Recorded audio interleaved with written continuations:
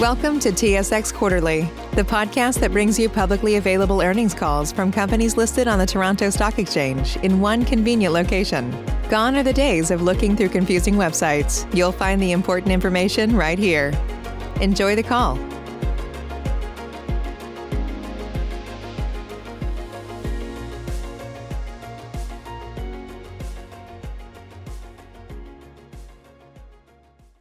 Ladies and gentlemen, welcome to Sienna Senior Living Inc.'s Q2 2020 conference call. Today's call is hosted by Nitin Jain, President and Chief Executive Officer, and Karen Han, Chief Financial Officer of Sienna Senior Living Inc. Please be aware that certain statements or information discussed today are forward-looking, and actual results could differ materially. The company does not undertake to update any forward-looking statement or information. Please refer to the forward-looking information and risk factors section in the company's public filings, including its most recent MD&A and AIF for more information. You will also find a more fulsome discussion of the company's results in its MD&A and financial statements for the period, which are posted on SEDAR and can be found on the company's website, siennaliving.ca. Today's call is being recorded, and a replay will be available.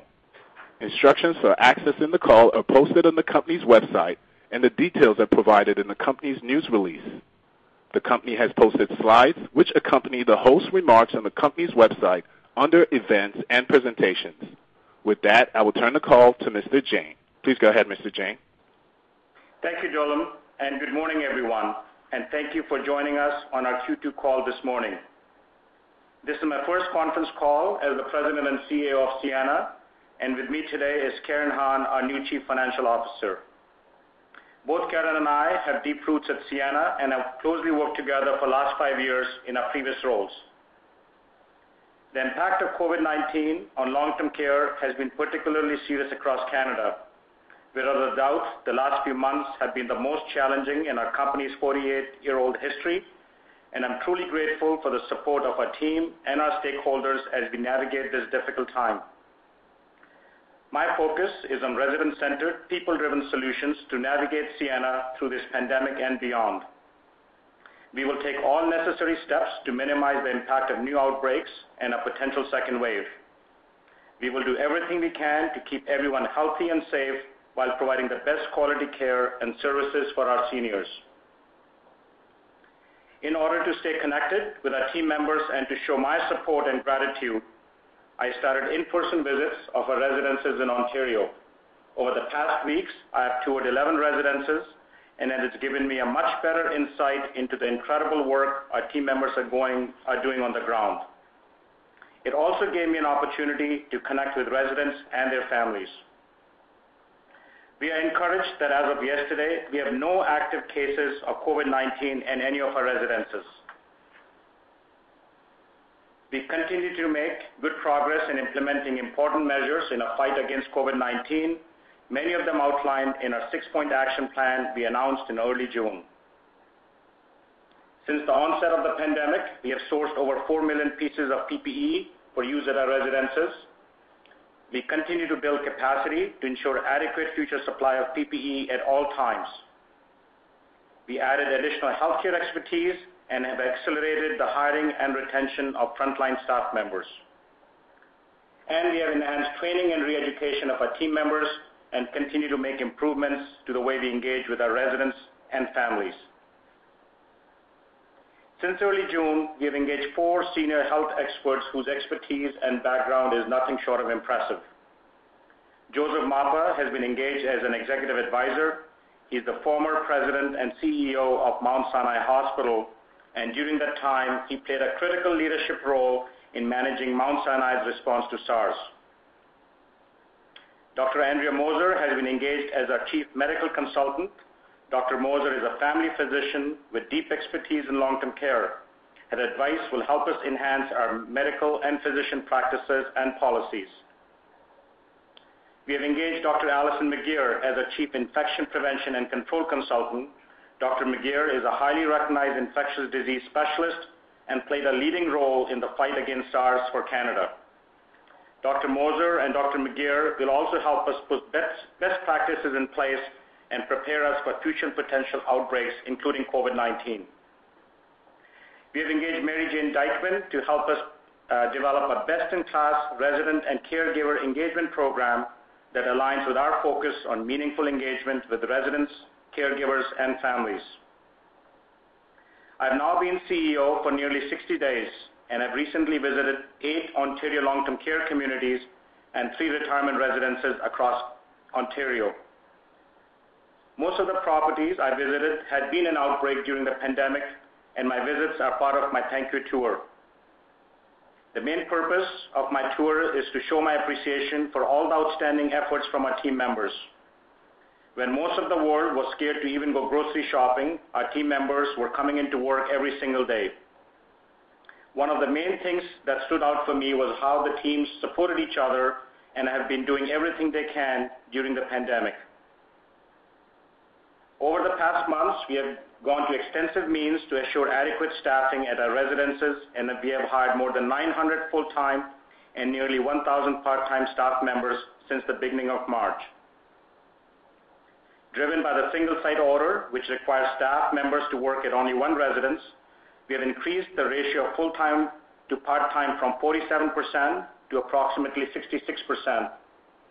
We are in the process of reviewing each property for the optimal mix of part-time and full-time team members. We believe that increasing the ratio of full-time team members also benefits our residents and our operations, as it provides more stability to our staffing and resident needs. In April, the governments of Ontario and British Columbia announced a temporary pandemic pay program for frontline workers. We supplemented that program to cover team members not covered in the government pay program. Moving to slide 7, inspired by the dedication and efforts of staff members, Sienna, together with 3 national senior living operators, initiated the CARES funds. This fund provides one-time financial grants of up to $10,000 to eligible employees of long-term care and retirement operators in Canada who are facing extraordinary circumstances amid the pandemic. By July of this year, the CARES Fund has awarded more than 400 employees in the senior living sector over $1.8 million in emergency financial assistance. Moving to government funding, to date, the Government of Ontario has announced $243 million in additional funding for the long-term care sector and $20 million for the retirement sector to fund COVID-19 costs. The Government of British Columbia has also committed approximately $27 million in funding for costs in connection with mandating single-site work locations and infection prevention and control. The Government of Ontario has announced that occupancy protection funding will be in place for long-term care residences until the end of 2020.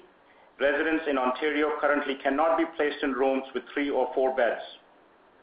While accommodations are limited to a maximum of 2 beds per room, the Government of Ontario will continue to fund the beds at full capacity until the end of this year. All long-term care operators will also receive full funding for long-term care residences in Ontario and British Columbia if a vacancy is caused as a result of the closure of admissions of new residents because of an outbreak, including COVID-19. The additional funding is crucial for long-term care operators to help offset the significant costs driven by the pandemic, and we are very grateful for the support and leadership of our government in the fight against COVID-19. We will continue to advocate for additional funding and changes that benefit the sector as a whole. Moving to preparing for the potential second wave. Together with our healthcare advisors, we have been working on numerous initiatives and procedures to ensure the health and safety of our residents and team members and to prepare for a potential second wave. These initiatives include increased training of staff members, include cross-training to ensure a more nimble team, and the re-education of frontline workers, which is focused on quality and safety. In addition to ensure adequate staffing at all residences, we are also enhancing our clinical and infection control teams. We have increased COVID-19 testing at our residences, including the bi-weekly testing of all team members, in addition to regular screening, and we expect to continue to do so in the foreseeable future.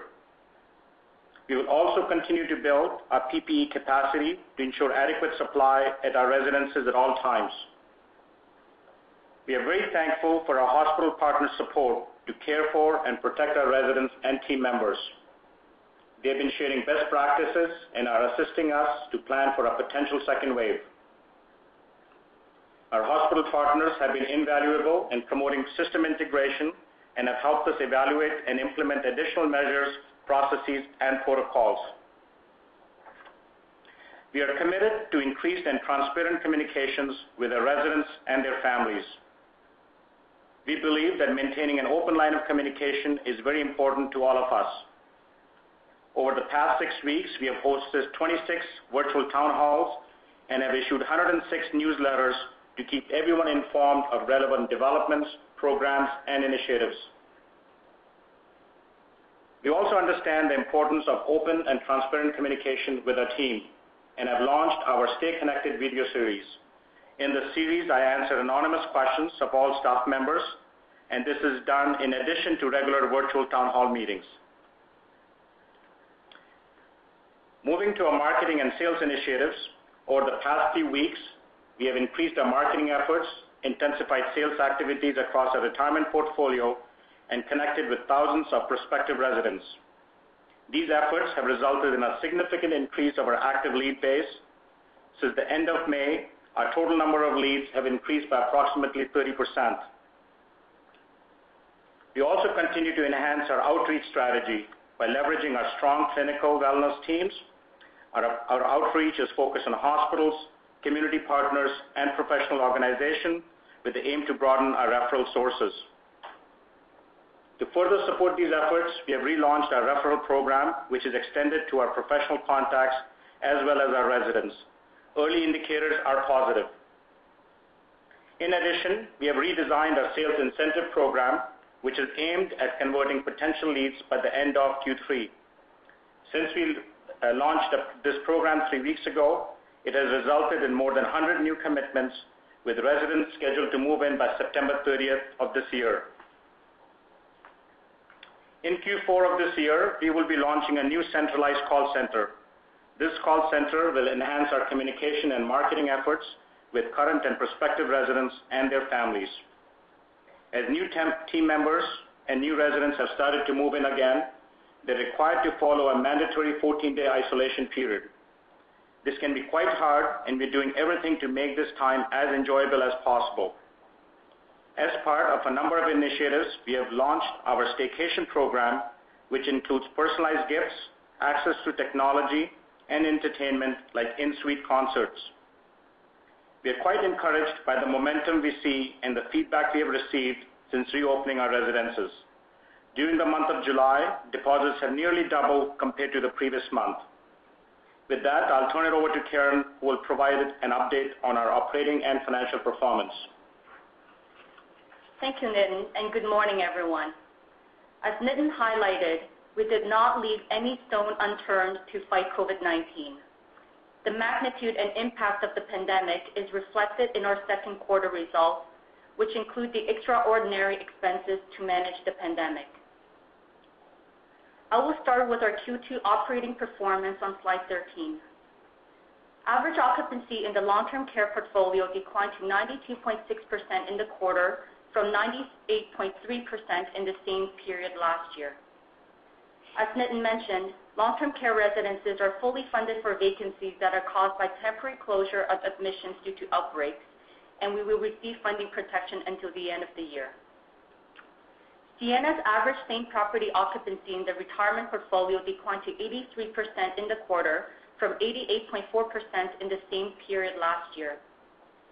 During the quarter, occupancy declined by 90 basis points in April and 70 basis points in each of May and June, largely as a result of COVID-19 restrictions that have reduced the move-in activity and the ability to conduct in-home tours. Monthly rent collection levels remain high at approximately 99%, consistent with our experience prior to COVID-19. Moving on to our Q2 financial results. Our same property NOI of $31.8 million in Q2 decreased by $8.1 million or 20.4% over the prior year.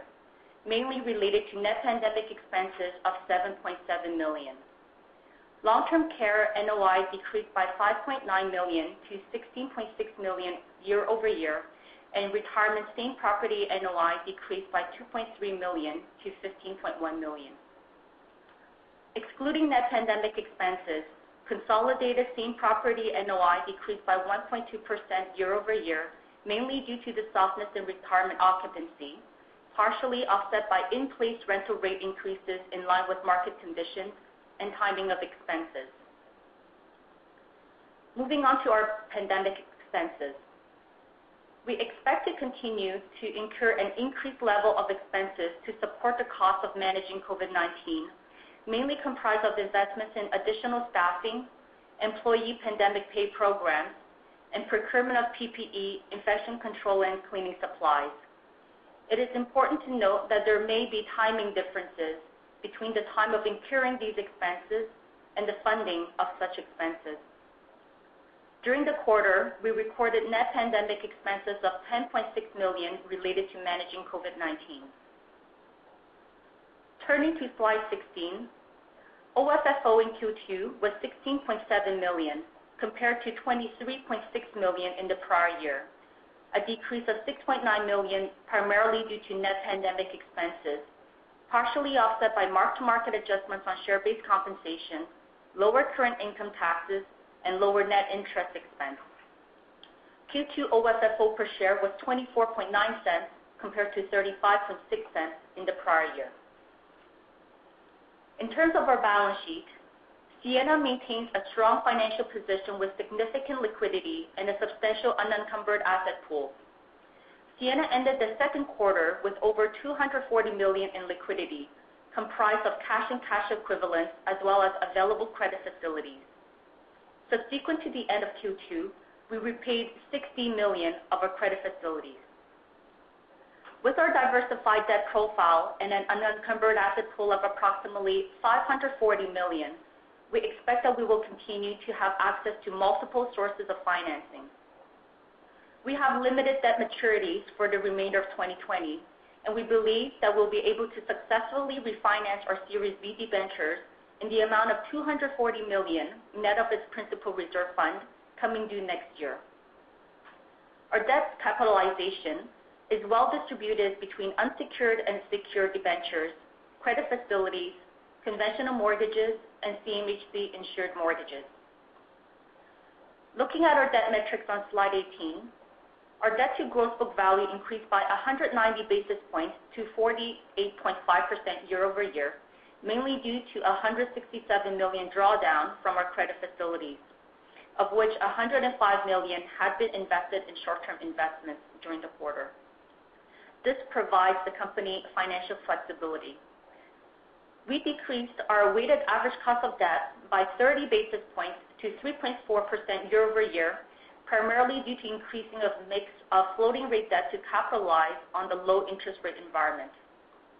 Due to the significant amount of net pandemic expenses, debt to adjusted EBITDA increased to 8.6 years in Q2 from 6.7 years in the prior year, and our interest coverage ratio decreased to 3 times in Q2 from 4 times in the prior year. Factoring in the repayment of $60 million of our credit facility subsequent to Q2, our Q2 pro forma debt to gross book value would be 45.9%, a decrease of 260 points, and our Q2 pro forma debt to adjusted EBITDA would improve by 6 months to 8.1 years. Sienna's AFFO payout ratio increased to 94.4% in the second quarter from 62.5% in the comparable prior year period, mainly as a result of the net pandemic expenses. We expect an increased level of expenses for some time, and given the ongoing uncertainty around the impact and duration of COVID-19, we have withdrawn our 2020 guidance earlier this year. In the meantime, we remain committed to providing periodic updates on the impact of COVID-19 on our business operations and financial results. With that, Nitin will provide his closing remarks. Thank you, Karen. COVID-19 has highlighted the urgency for our sector to come up with solutions to better serve and protect our seniors. They represent a generation that has contributed so much to our society and to our country. We owe it to them to help them age with dignity. I'm hopeful that collectively we will be able to address the challenges we face and drive progress across our sector. We are pleased with the Ontario government's announcement on July 15 of a new funding model for the redevelopment of long-term care. The model is expected to accelerate the much-needed construction and redevelopment of long-term care homes across the province. We have long advocated for a revised model such as this that recognizes regional development needs, and our team is in the process of evaluating the impact of the revised model, and we are committed to working with all stakeholders. The construction and redevelopment projects will not only allow more seniors to age in a new home, but the development of these homes will also have a positive economic impact resulting from increased employment opportunities. We are also continuing the planning of our joint venture development of a retirement home with Signature Retirement in Niagara Falls. The planned development is located in a market we know well and expected to benefit from future demand in this community. I'm incredibly grateful for our team who continue to demonstrate commitment, compassion, and resilience, and I want to sincerely thank our residents and their families for their encouragement and support. I also want to acknowledge the many partners who are supporting us in the fight against COVID-19 and their swift leadership, including our hospital partners, the governments of Ontario and British Columbia, and many other key stakeholders. With the support of our stakeholders and the exceptional expertise of our team and advisors, we are implementing the learnings from recent months. We have been working on numerous initiatives to keep our team members and residents healthy and safe, and have improved the way we communicate with our residents and their families. Our marketing efforts are showing a positive trend in commitments from future residents, and our development plans have been gaining momentum in recent weeks. I see many positive signs in our long-term care communities and retirement residences and feel confident about the plan we have put in place for our path forward. Thank you for your participation on the call today. We are now pleased to answer any questions you may have. Thank you, sir. As a reminder, to ask a question, you will need to press star one on your telephone. To withdraw your question, please press the pound key. Please stand by while we compile the Q&A roster. I show our first question comes from Brendan Abrams from Canaccord Genuity. Please go ahead. Hi, good morning. And first of all, I just want to congratulate you and your team on really challenging quarter, but everyone's stepping up in terms of protecting the residents and having 0 cases right now. So that's great. Just wanted to touch on a few things.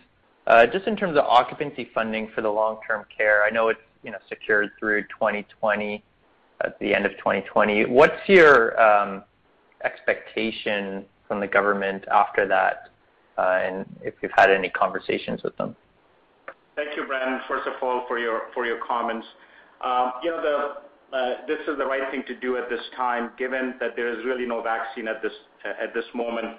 And it is not only a difficult thing to limit the spread of COVID-19, but just being able to serve people who are 4 people in a room is difficult as well. So this is a key challenge for the province and for our sector. By this change, I think the system has lost close to 5,000 beds in capacity. So I do not really have any guidance into what it would look like in the future, but we are committed to working with our hospital partners, with the government, to find a sustainable solution going forward. And as we have more insight, we will provide so. Okay. Yeah, no, that makes sense. And I think you touched on this in your opening remarks just in terms of upcoming debt maturity, the Series B. Not too far from now, I believe February 2021. What do you see as the most likely scenario, or maybe option or two to address this maturity, and how do you think maybe the rate might compare to the existing debenture? Yeah, the existing debenture, the rate is around 3.4% or so, and depending on what we do with it, and given the flexibility we have had as a company, there's an opportunity for us to do an unsecured financing, potentially do some in mortgage financing or a blend of that. Unfortunately, there's no CMHC program as it relates to Ontario long-term care, but there are some assets in an unencumbered asset pool, which are retirement residences, so we might be able to swap some. So at this point, we feel very confident in our ability to do so. We have had very positive conversations with our lenders over the last month or so in terms of a path forward for Series B. So at this point, we are really looking at all different options, so we have multiple plans into place. And again, as we have a bit more confirmed view of what we might want to do, we will be announcing it in due course. Okay, and do you have an idea of the, just to follow up, an idea of the clear title value of maybe your retirement portfolio where there is, which is eligible for the CMHC financing? Sorry, Brendan, I'm not sure I got the question. You said the value of it, of that portfolio, is that what you were asking? The value of the clear title assets in the retirement portfolio, which I guess presumably you could, secure CMHC financing on. Yeah, so, we have $540 million in assets which are unencumbered at the moment. So some of them are retirement residences. I do not have the split top of me at this point, but I think that's when we look at Series B combined, that's one of the ways we want to look at it as well. Okay, and then just last question from me before I turn it over, just in terms of maybe G&A and expectations, maybe for 2021 onward. Obviously, I mean, last quarter was unique, and maybe even the next two as well, dealing with the heart of the pandemic. Can you provide some color on where you see maybe G&A normalizing? I should say, would it be fair to be somewhere between maybe last quarter and maybe Q4 19? Right. Hi, Brendan. Thanks for your comments at the beginning. During the quarter, we spent on, let's say, our regular wages and benefits in G&A of about $5.6 million in the quarter. And we know that we've added pandemic expenses as a result of what we were managing. And going forward on a normalized basis, we expect it to be back to normal levels at around 3.4 to 3.6% of revenues as we have experienced in the past. Okay, that's very helpful. Thank you. I'll turn it over. Thank you. Thank you. Our next question comes from Chris Couprie from CIBC. Please go ahead. Good morning. Maybe just following up along Brendan's lines of questioning with respect to the pandemic expenses that were incurred in the quarter. My take is that in the long-term care side, there could be some recovery of the net amount kind of outstanding in the quarter, and maybe ultimately the LTC pandemic expenses should mostly be recovered. What about retirement? Is that kind of $3 million a quarter of pandemic expenses likely to persist? And is there any other government assistance that you could get on that side? Right. Hi, Chris. So on the retirement side, we have a little bit of government funding announcements left. But really, the impact of the pandemic on retirement has been significantly different between long-term care and retirement. And when we look at our expenses across the board between the two segments, they really relate to additional staffing to support our residents, the employee pandemic pay programs, purchase of PPE and infection control and cleaning supplies. And when we look at these two segments together, we expect that these costs would moderate over time. And for the remainder of the year, we'd be looking at approximately $4 million of pandemic expenses in our NOI, mainly attributed to long-term care segment. And this does not factor in the possible additional government funding that might be announced later in relation to the pandemic. Sorry, you expect the net pandemic expenses on the NOI line to be about $4 million for the balance of the year? Is that right? No, that won't be net. That would be before any government funding announcements. Okay, so that's gross. All right. And then what about on the administrative side? I know you've made a number of or engaged a number of healthcare experts. Just on that, is there anything that you can share that you've learned so far, and maybe anything with respect to how long these engagements may last, and in terms of the extraordinary admin expense? Yeah, so our admin expense for this quarter related to pandemic was $3 million. We expect it to be, call it around $3 million for the balance of the year, not $3 million by quarter. Really, the expertise that we got from our key advisors in healthcare has been truly extraordinary, and is to really help us get better prepared for the second quarter, making sure we have good physician practices in place. We expect the long-term care, sector to be a lot more collaboration, working with hospitals. So having someone like Joe to advise us on those items is a key for us as well. So I think, we shared many of the things that we are doing over the last 60 days based on the advice you got. And I truly believe that, there's a real opportunity for us to make a key difference in our seniors in both long-term care and residents with that advice. So going forward, our G&A is what Karen talked about, is call it 3.5% or 3.6% as percentage of revenue. And if you have further information on it, in 2021 and onwards, we'll definitely do that on a timely basis. Okay, great. And then maybe just one last question from me. On the long-term care side, have you noticed any shift or change at all in the wait lists for your residences? I mean, the wait lists have gone longer. As you might notice, in our long-term care, occupancy has gone down to 92%. And it's not going down because there are not people looking to move in. It has gone down because of COVID-19. Many of the homes were shut down for taking any new residents in. So the wait list is now close to 38,000 people, and we do not see really any change in that. And the wait list for your residences specifically, there's been no real material change? Correct. No material change. Thank you. And Chris, maybe I just clarify.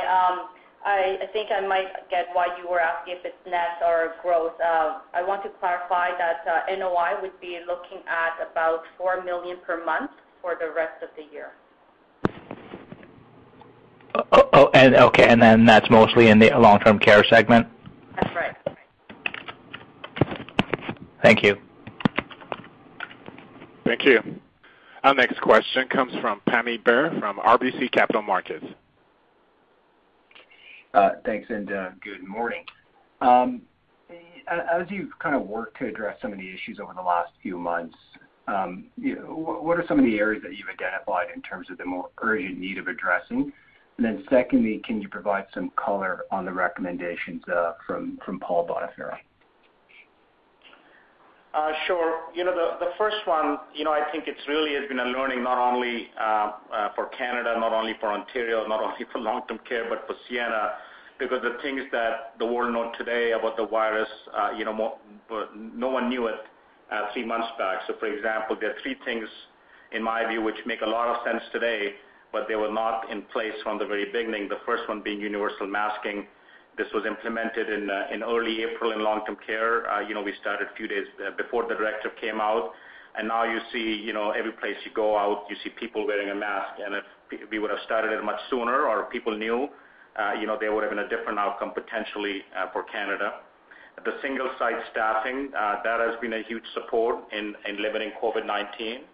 And the last one, is universal testing. So, we would previously, the tests were not being done, so you could have had asymptomatic patients or residents, living with people, who had no COVID at that point.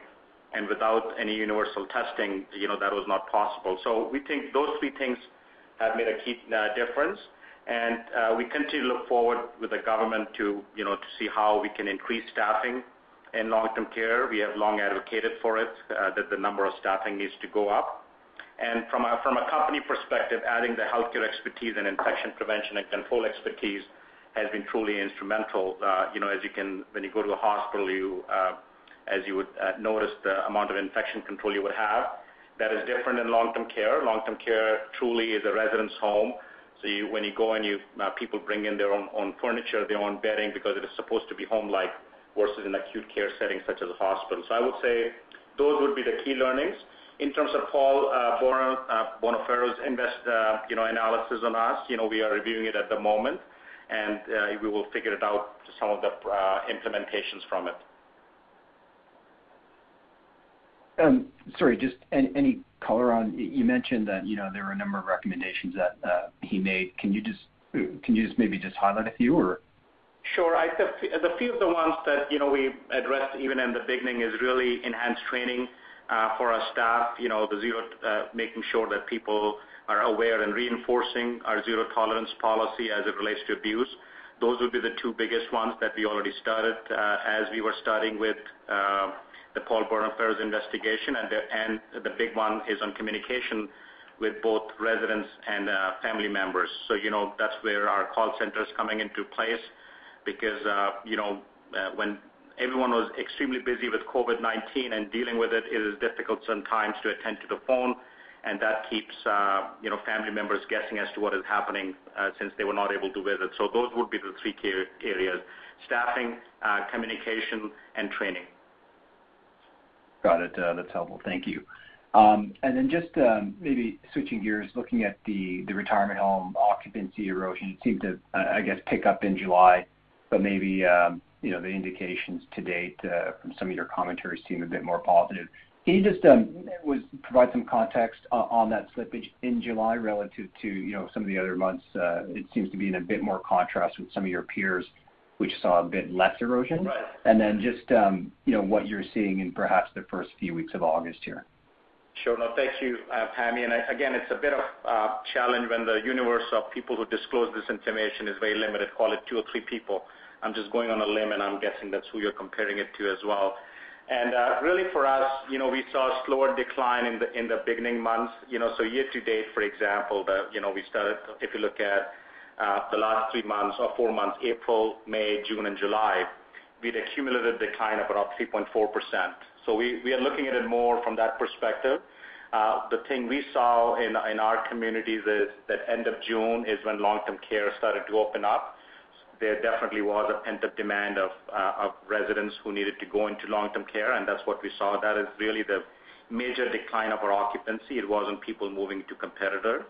And but we also see pent-up demand for retirement, and that's the numbers we shared in terms of our number of leads going up.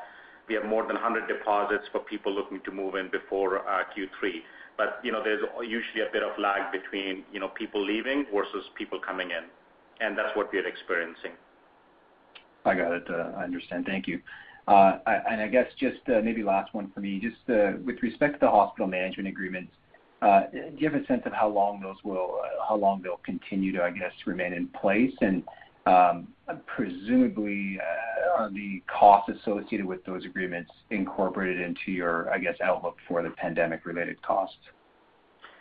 Correct. So starting with the last question first, yes, that cost is included in the pandemic-related cost going forward. I would say out of our 3 management agreements, there are 2 which have a timeline to it. It's not decided finally yet, so I'm hesitant to share the timeline. The third one would be potentially a bit longer, but the 2 should be coming out in short to medium term, if I want to say that. And again, as we get further more clarity, we would announce those dates. Thanks very much, Nitin. I will turn it back. Thank you, Pammy.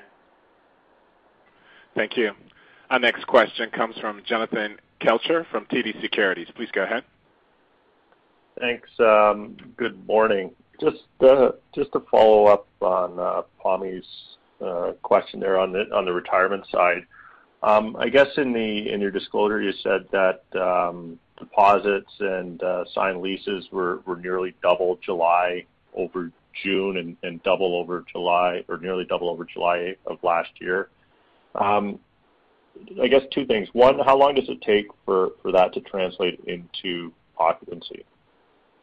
Yeah, so one of the deposits that I'm talking about, Jonathan, so there is usually a lag, but we also are quite focused on ensuring that people move in a bit sooner, because there is a conversation of potential second wave, and no one really knows, but people are talking maybe sometime in October. So we are hugely focused on having people move in by Q3. So the deposits that I'm referring to, the 100 or more, they are all they are due to move in before Q3. And having said this, we're also working towards how do we have people move in, when if COVID-19 does come back in a bit more bigger way. And that's what I talked about, a staycation process of when people come in and they're self-isolating. Even though they are in the room, it does not mean they have to be uncomfortable. So, there are a lot of work that our retirement team is doing to ensure that they're enjoying their time of that 14 days rather than feel that they are, they can't go outside. Okay. Does everybody who moves in now have to self-isolate for the 14 days? That's correct. Okay. And then so I guess your deposits and signed leases were up nearly double versus July last year. How did May and June compare to 2019 May and June in terms of those stats? I don't have those numbers top of mind. In May and June, again, people were quite hesitant because you don't really know when this would happen. Even during the pandemic, and if the home was or a retirement residence was not in an outbreak, we had people moving in because if you had decided to move and you have sold your house and everything was done, so we had people move in. We obviously did that with the most precaution to ensure that they were isolated, that they're well taken care of, and that we are not putting others at risk. But May and June activity would be quite low. Okay. Now, would it be fair to say that July might be the bottom in terms of occupancy based on the leads that you have? It's difficult for me to commit to something, but we hope so. I mean, our deposits look promising to us, and our number of deposits grow every day, which is a positive sign. So I hope that that's where July could be the bottom. But I think it's hard for me to commit at this point. And again, we are committed to providing our monthly occupancy, as needed to everyone. Okay. And then just one last one for me. And on the long-term care, it has obviously started to open up. Do you see any issues? I guess what can your occupancy get to, given that you do have those 500 or so ward beds that you can no longer use, and what do you think it gets to by the end of this year? Yeah, I would say our occupancy, if we remove those roughly 500 beds which are taken away because of the 4 beds, and we are funded for it, we expect our occupancy to go up to 97-98%. They're a very healthy wait list. And again, the reason the occupancy has not gone up is just because you could not accept admissions. But there's a high amount of demand, as we just talked about, 38,000 people on a wait list. So we expect that to go up unless homes go in a shutdown again because of COVID-19. Okay, so that should be up sort of by the end of Q3 then? That's our intention, and that's what we're seeing, that people are moving into long-term care. Okay. And I guess it's just way too early to figure out how any sort of funding would work if the government doesn't change on those 5,000 beds, those 5,000 ward beds, right? Yeah, that's correct. And sorry, I just want to correct. So the move-ins have not started into long-term care, but we are in the process of speaking to Lens and others as to how that would happen because, again, the health and safety comes first. So we are just finalizing that. So we might not see a big difference in Q3 as it comes to an average. But again, that's something we are watching, and it's more to do with when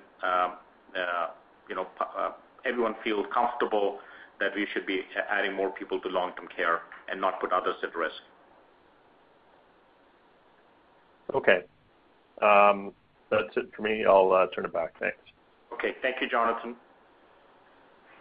Thank you. Our next question comes from Yash Sankpal from Laurentian. Please go ahead. Good morning. Hi, good morning, Yash. Good morning. Just wanted to clarify one thing. I'm not sure if you guys have started moving people into your ward rooms in your LTC homes. Has that process started, or you don't expect it to start?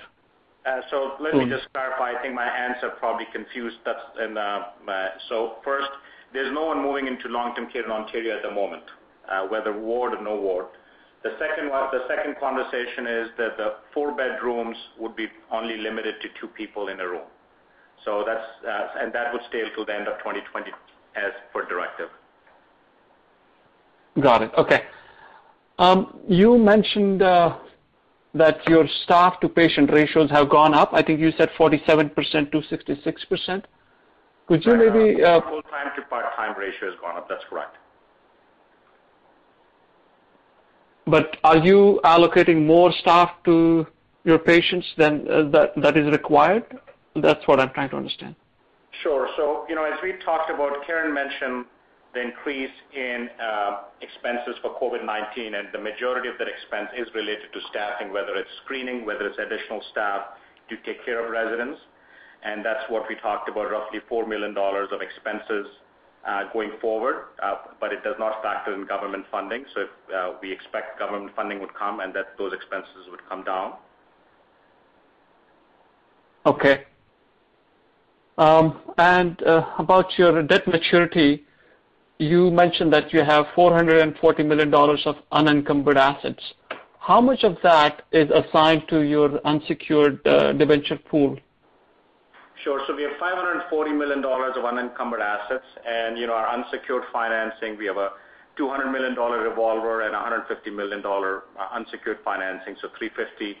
The covenant we need to meet is 1.3, so call it $450 million that is taken away out of that 540, so you're left with close to $90 million or so, and you can borrow additional $70 million from that unencumbered asset pool. Our goal is to always have some buffer and cushion in it. And our refinancing, which is coming due, which is Series B, is backed by 26 long-term care assets. And just the value, there are 12A long-term care assets in it, and we, based on some of the valuation work we have done, we find between just the A properties and the liquidity that we have, we should have enough ability to be able to refinance the upcoming debt maturity of 245. Okay, and just on last one on your margins. So based on what you're seeing and hearing from the government, do you think your margin profile has gone down, your long-term care margin profile has gone down, or do you think, or will go down from where it was, say, last couple of years permanently? Hi, Yash. So our long-term care and retirement margins have been impacted by our pandemic expenses. But really, if we exclude those for Q2 and year-to-date, those would be comparable to the 2019 margins. And it's hard for us just to follow up on it, Yash, it's hard for us to predict the model going forward, and that's why we are sharing the pandemic related expenses. Excluding pandemic, our margin stays consistent. So, I think it's too early for us to predict what the future might look like for both long-term care and retirement residences. Thank you. That's it for me. Thank you, Ash. Thank you. Our next question comes from Himanshu Gupta from Scotiabank. Please go ahead. Thank you and good morning. So first of all, congrats to you, Nitin and Karen. You guys have taken the responsibilities in difficult times. Nitin, how's your tenure of being CEO so far? What opportunities or challenges do you see in front of you? Thank you, Himanshu, for the question. Many of you might not know, but I, in fact, started my career in operations and attended hotel school. So this is really me coming back to my roots. And to say that last 60 days has been a blur, I think that word is too slow to describe the pace of what we have done as a team. It is not lost on me that it truly is a privilege to be serving 12,000 residents and 12,000 team members. I would say the highlight of my last 60 days had been visiting 11 of our communities, 8 long-term care, 3 retirement, and speaking to team members one-on-one and really talk about some of the heroic work that they have done during COVID-19. I mentioned in my script that when most of the world was scared of going to grocery store, people went into work. Some of them stayed into long-term care homes so that they don't go back and infect anyone at home. So, there is really no words to describe what the teams have done. We're very pleased with the healthcare expertise we were able to bring in to Sienna. These are some of the best names in Canada and in healthcare. And we have a very strong operations team, very strong team at our corporate office. And I'm really confident about the path forward. The redevelopment program is encouraging. Focus from the government on long-term care to fix some of the challenges is encouraging. So I'm encouraged and I'm optimistic about not only our sector but definitely for Sienna. Sure. Thank you, Nitin. We wish you all the very best for the role ahead, and that's it from me. Thank you. Thank you. Thank you. Our next question comes from Troy McLean from BMO Capital Markets. Please go ahead. Good morning. I just have one question. Are you seeing competitors, given what's happening in the retirement sector, are you seeing competitors get more aggressive and either like discounting rents or more involved on the sales front? What are you seeing there? Any change from the prior couple quarters? No, it's very local, Troy. So at markets which have had new competitors moving in, we always look at it as dynamic pricing, so we will adjust those. For most cases, we have had rental increases go in, and the residents are extremely supportive. They understand all the amazing work we have done. When an opportunity to visit 3 of our retirement residences, they all talked about, they're very happy the government is paying the staff extra, they understand all the steps we have taken with screeners at the door. So, not one of them talked about cost. They really talked about, ensure that we continue to do everything we can to keep everyone safe. That's good. And then just one final question. The LTC redevelopment program has been tweaked by the government. Would it be fair to say that the redeveloping the assets, or has the timing of the redeveloping these assets, has that changed at all in the last quarter, given what's happening in the industry, or do you expect to start that something in the near term? Yeah, I think the timing has changed in the sense that previously we talked about the redevelopment program was not really financially feasible. Because it is not because all the construction costs to be the same in North Bay than it would be on Yonge and Eglinton in Toronto. So the fact that it's regional, it factors in the development fees that you have to pay, the land cost. So I do think there would be some pickup on it. Obviously, that's the conversation to have with stakeholders, ensuring what the process is, how streamlined the process is to start building again. Lenders are quite active in this space in terms of construction financing as well, so that will continue on. But again, these are all the conversations with lenders, with stakeholders, with hospitals. That will be the conversation moving forward as to how we do that. Thank you. I appreciate the color, and have a great day. Thank you, Troy. Thank you. As a reminder, to ask a question, you would need to press star 1 on your telephone. To withdraw your question, please press the pound key. Our next question comes from Tal Woolley from National Bank. Please go ahead. Hi, good morning, everybody. Hi, good morning, Tal. Asked this question on one of your peers' calls. What sort of regulatory changes or operational changes would you like to see that would you think that would really help deliver sort of better care during this period? Do you sort of have an idea of like the 2 or 3 things that could really make an impact right now? I think the 3 things I talked about as it relates to COVID-19, the 3 things have been universal masking, and you can make it a bit more broad and just talk about PPE in a bigger way. I think that the focus will continue on. It was very difficult, even though because of the size in our platform, we had access to PPE, but I would tell you it was difficult to ensure that you have continued supply. So we are shoring up supply at this time, and we have a bit of a break. The single site staffing, that was very beneficial for us. And the last one is on our universal testing. So I do think these 3 things should continue on. And then we do have increased some staffing as well to ensure that we are putting extra work around screening and everything. So again, depending on what comes out of this pandemic, if it's going to business as usual unless the pandemic disappears, there are learnings in it, whether it relates to infection control, whether it's looking at staffing mix from full-time to part-time. I think, it has been a crisis, and I wish it wasn't here, but I think this would make things or have definitely driven the focus on many of the things that we have talked about before. Okay.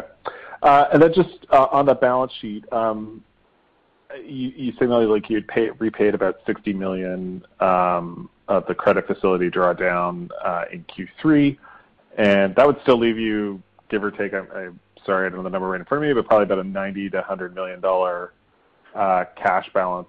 Is the intention to carry that much, for the foreseeable future? Yeah. Hi, Tal. Going into the pandemic early days, we wanted to be very prudent from an enterprise risk management perspective, and we wanted to make sure that at all times we have sufficient cash on hand with quick access to financial flexibility to support additional staffing needs, as well as purchase of PPE.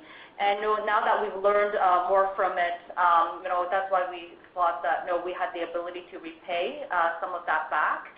But we would expect to maintain that higher level of cash on hand. Okay. And then the call center that you're rolling out, is that an outsourced, or are you doing that in-house yourself? No, it's a call center which is would be fully owned by Sienna, with people who understand seniors, who know what's more important to residents. It would be, our Sienna team members, well trained in this in our sector. So that will be a key focus for us. And we will start with the right mix, and we will make it bigger as it generates more and more leads. Okay. And then, sorry, Karen, just lastly, I just want to make sure I've got the pandemic expenses that you're sort of expecting to see correct. You had said about $4 million in NOI for the balance of the year, and then about $3 million in G&A? No, that's your best guess at this point? Yeah, let me clarify that. It's $4 million per month in NOI, with most of that in long-term care. And then $3 million for the balance of the year in G&A. So let's call it $500,000 each month in G&A. And the $4 million, Tal, does not include any government funding. So we expect government funding to come in, and that would reduce that number of 4. Got it. Okay. Thanks very much, everybody. Thank you, Tal. Thank you. I show no further questions in the queue. At this time, I'd like to turn the call back to Mr. Nitin Jain, President and CEO, for closing remarks. Thank you, Dolan. Thank you to all of you, and thank you for joining our call this morning. On behalf of our entire management team and our board of directors, I want to thank you for your continued support, and I hope all of you have a great day. Thank you. Thank you, everyone.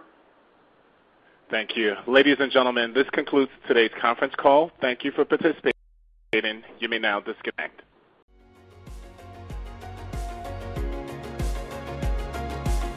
Thank you for listening to TSX Quarterly. If you enjoyed the cast, remember to leave a good rating. And remember, for any additional inquiries, please consult the company's investor relations section on their website. See you next time.